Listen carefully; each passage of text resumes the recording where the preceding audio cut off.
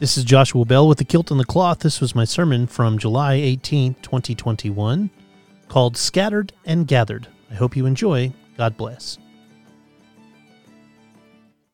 Our scripture this morning is taken from the Gospel of Mark, chapter 36, through verses 30 through 34, and verses 53 through 56. If you'd like to follow along as I read aloud, it is found in your pew Bibles in the New Testament section on page 39. The apostles gathered around Jesus and told him all that they had done and taught. And he said to them, "Come away to a deserted place, all by yourselves, and rest a while." For many were coming and going, and they had no leisure even to eat. They went away in a boat to a deserted place by themselves. Now many saw them going and recognized them, and they hurried there on foot from all the towns and arrived ahead of them. As he went ashore, he saw a great crowd, and he had compassion for them because they were like sheep without a shepherd. He began to teach them many things.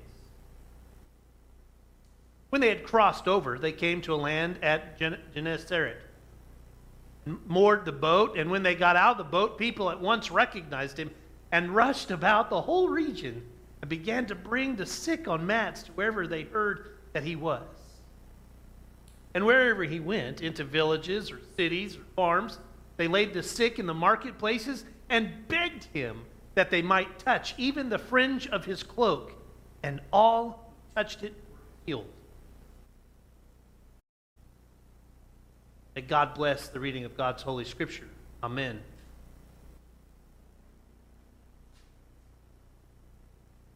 So, for those of you that don't know, my 8:15 sermon and my 10:30 sermon end up being completely, totally different. 100% of the time. And as I was preaching the sermon at the 8:15 service, there was all these ideas that kept popping into my head that I was like, ooh, this would be better, or this would be worse. Or maybe I should take this part out. And I came to the realization that I didn't like my 8:15 sermon.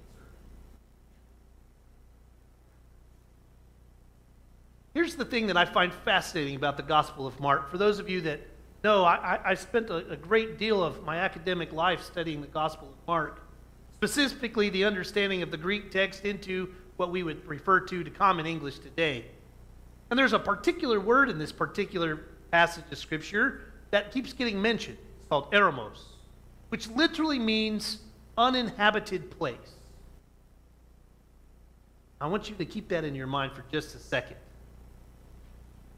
Before the passage of Scripture that I read that you guys have heard bits and pieces of between Lisa and Paxton, and then last week I decided to walk away from the Gospel of Mark just because you got to hear the stories of like the feeding of the 5,000. You saw these beautiful stories where Jesus has appointed 70 apostles to go out into the world and scatters them throughout the whole land to do nothing but to heal the sick, exorcise demons, and to raise the dead. You know, really small order. And these 70 just leave. All the while, the 12 sit right beside Jesus and continue to do the work of the ministry. And then we get to this passage of Scripture.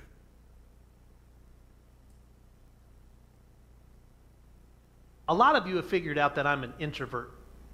Truth.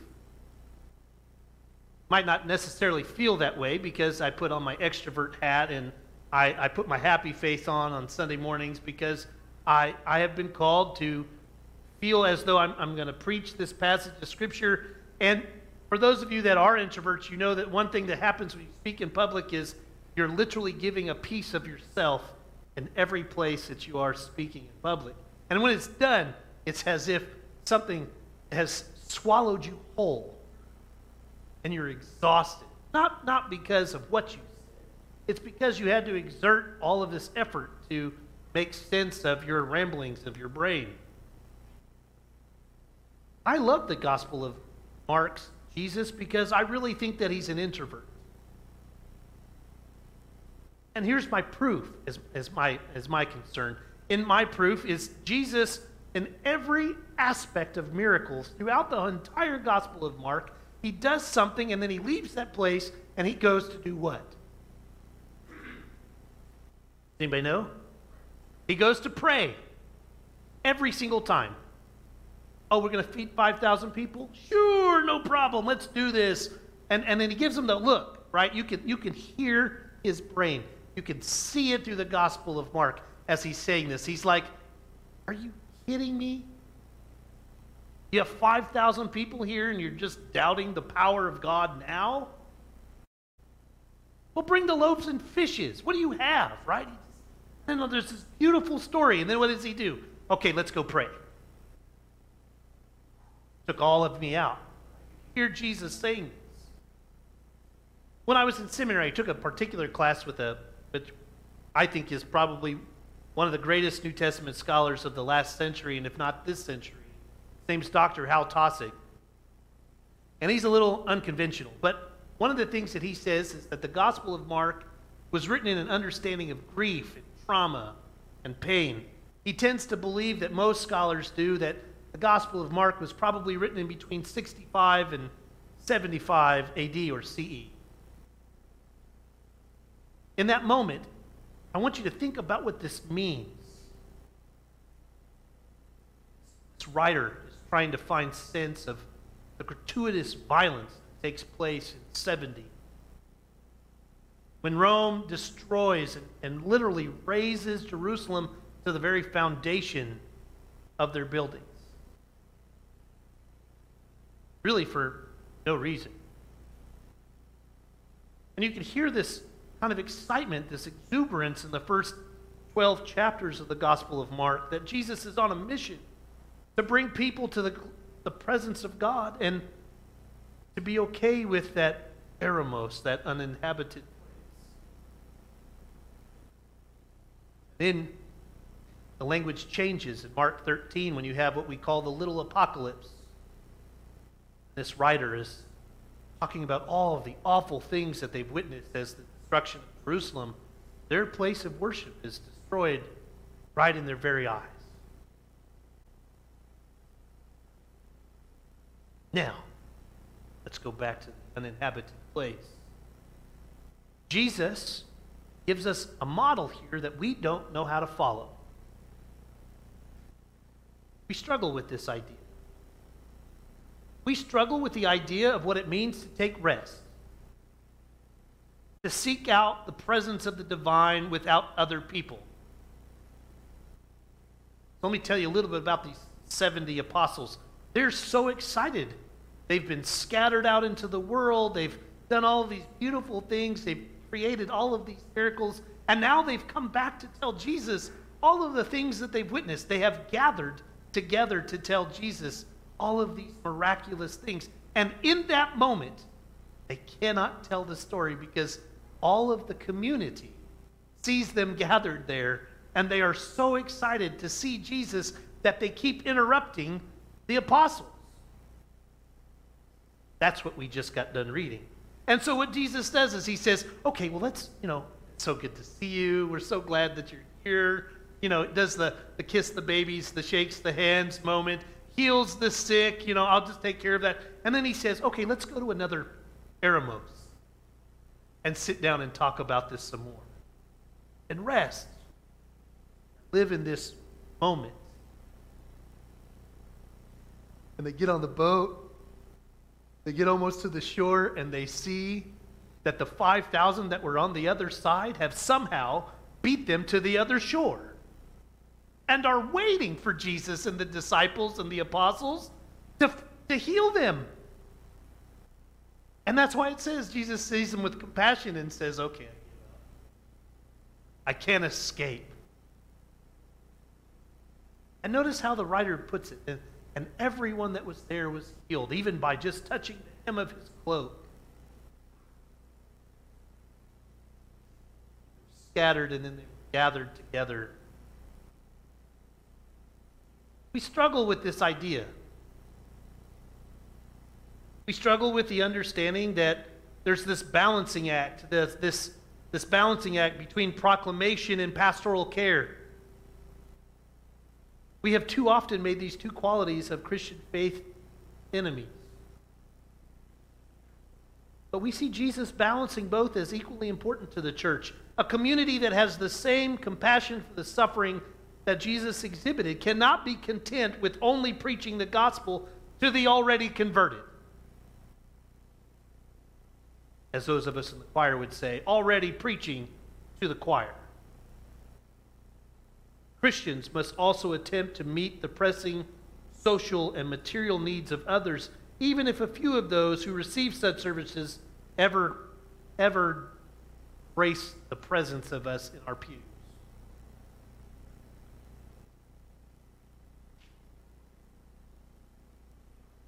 I also want to point out the fact that Jesus takes time after every miracle to be with God. In the Gospel of Mark specifically. Matthew and Luke have him doing miracles. He prays a couple times, and then he goes off and keeps doing it. Mark, very insistent about it. So why is it that it's so hard for us as church to continue to do the minutia of church and not take moments of Sabbath? It's like what you do when you tell your children or the kids that you're working with, don't do as I do as I say. God creates the earth, takes Sabbath. Church creates the institution, we don't take days off. The church is always on call. It's in this moment that Jesus gives us a model that says, hey, stop, pray, rest. Feel the presence of the divine and not have to worry about the work being done. The work will always be there, right?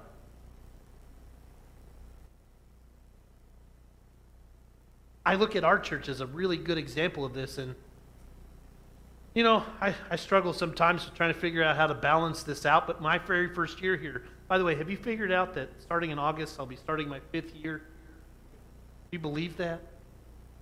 It just literally feels like I came here yesterday.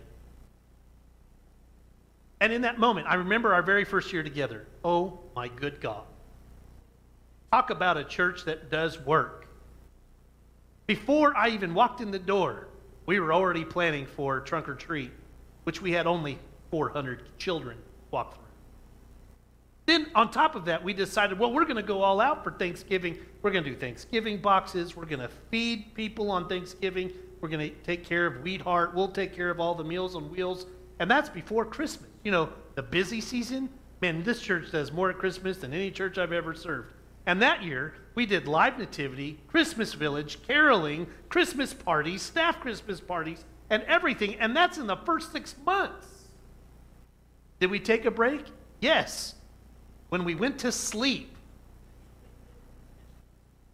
I'm totally forgetting about the buckets that we raised money for to go send to people in Houston after the god-awful hurricane. That's just in the first 6 months. And then when we finally got to Easter, Lent, kind of the purpose of our faith, we recognize Jesus' death and resurrection.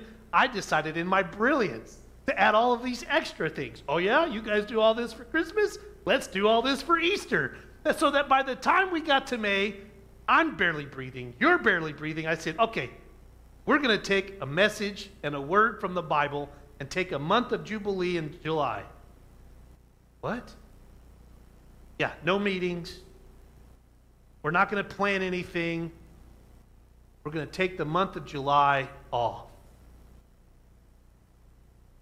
Did the church stop moving that month? No. Did the church stop working? No. Did we come back refreshed in August? No, we probably came more like, now what do we do?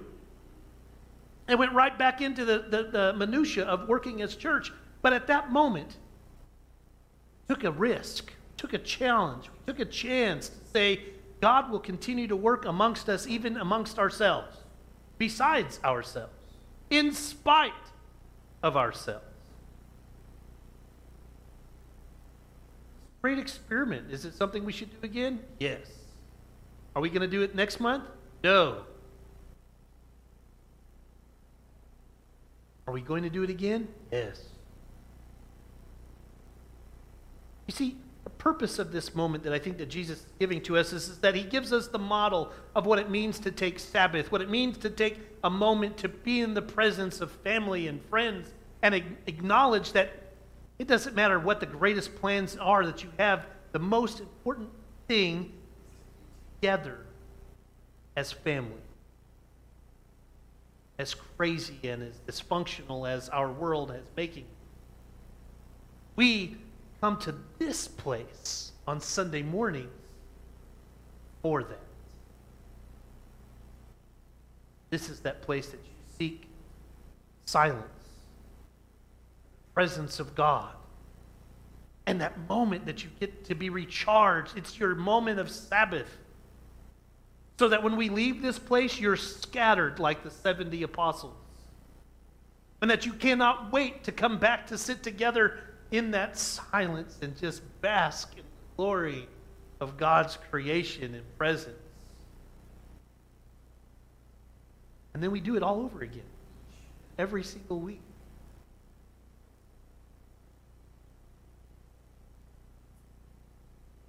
If cost was not a consideration, where would we go? What would be our uninhabited place? Jesus is telling us, or the gospel writer is telling us, imagine the surprise of finally getting to go get your little getaway only to discover that all of the people that you work with here in Perry and around the world are waiting for you once you arrive. How would you respond to them? Would you allow Jesus, as he does, to shepherd you, to take care of that flock? Would you see it like that moment where God will provide when you don't have anything left, like the manna in the wilderness? The people are escaping or exiting from Egypt, and they're starving, and they can't take anymore. What does God do? He provides their basic needs.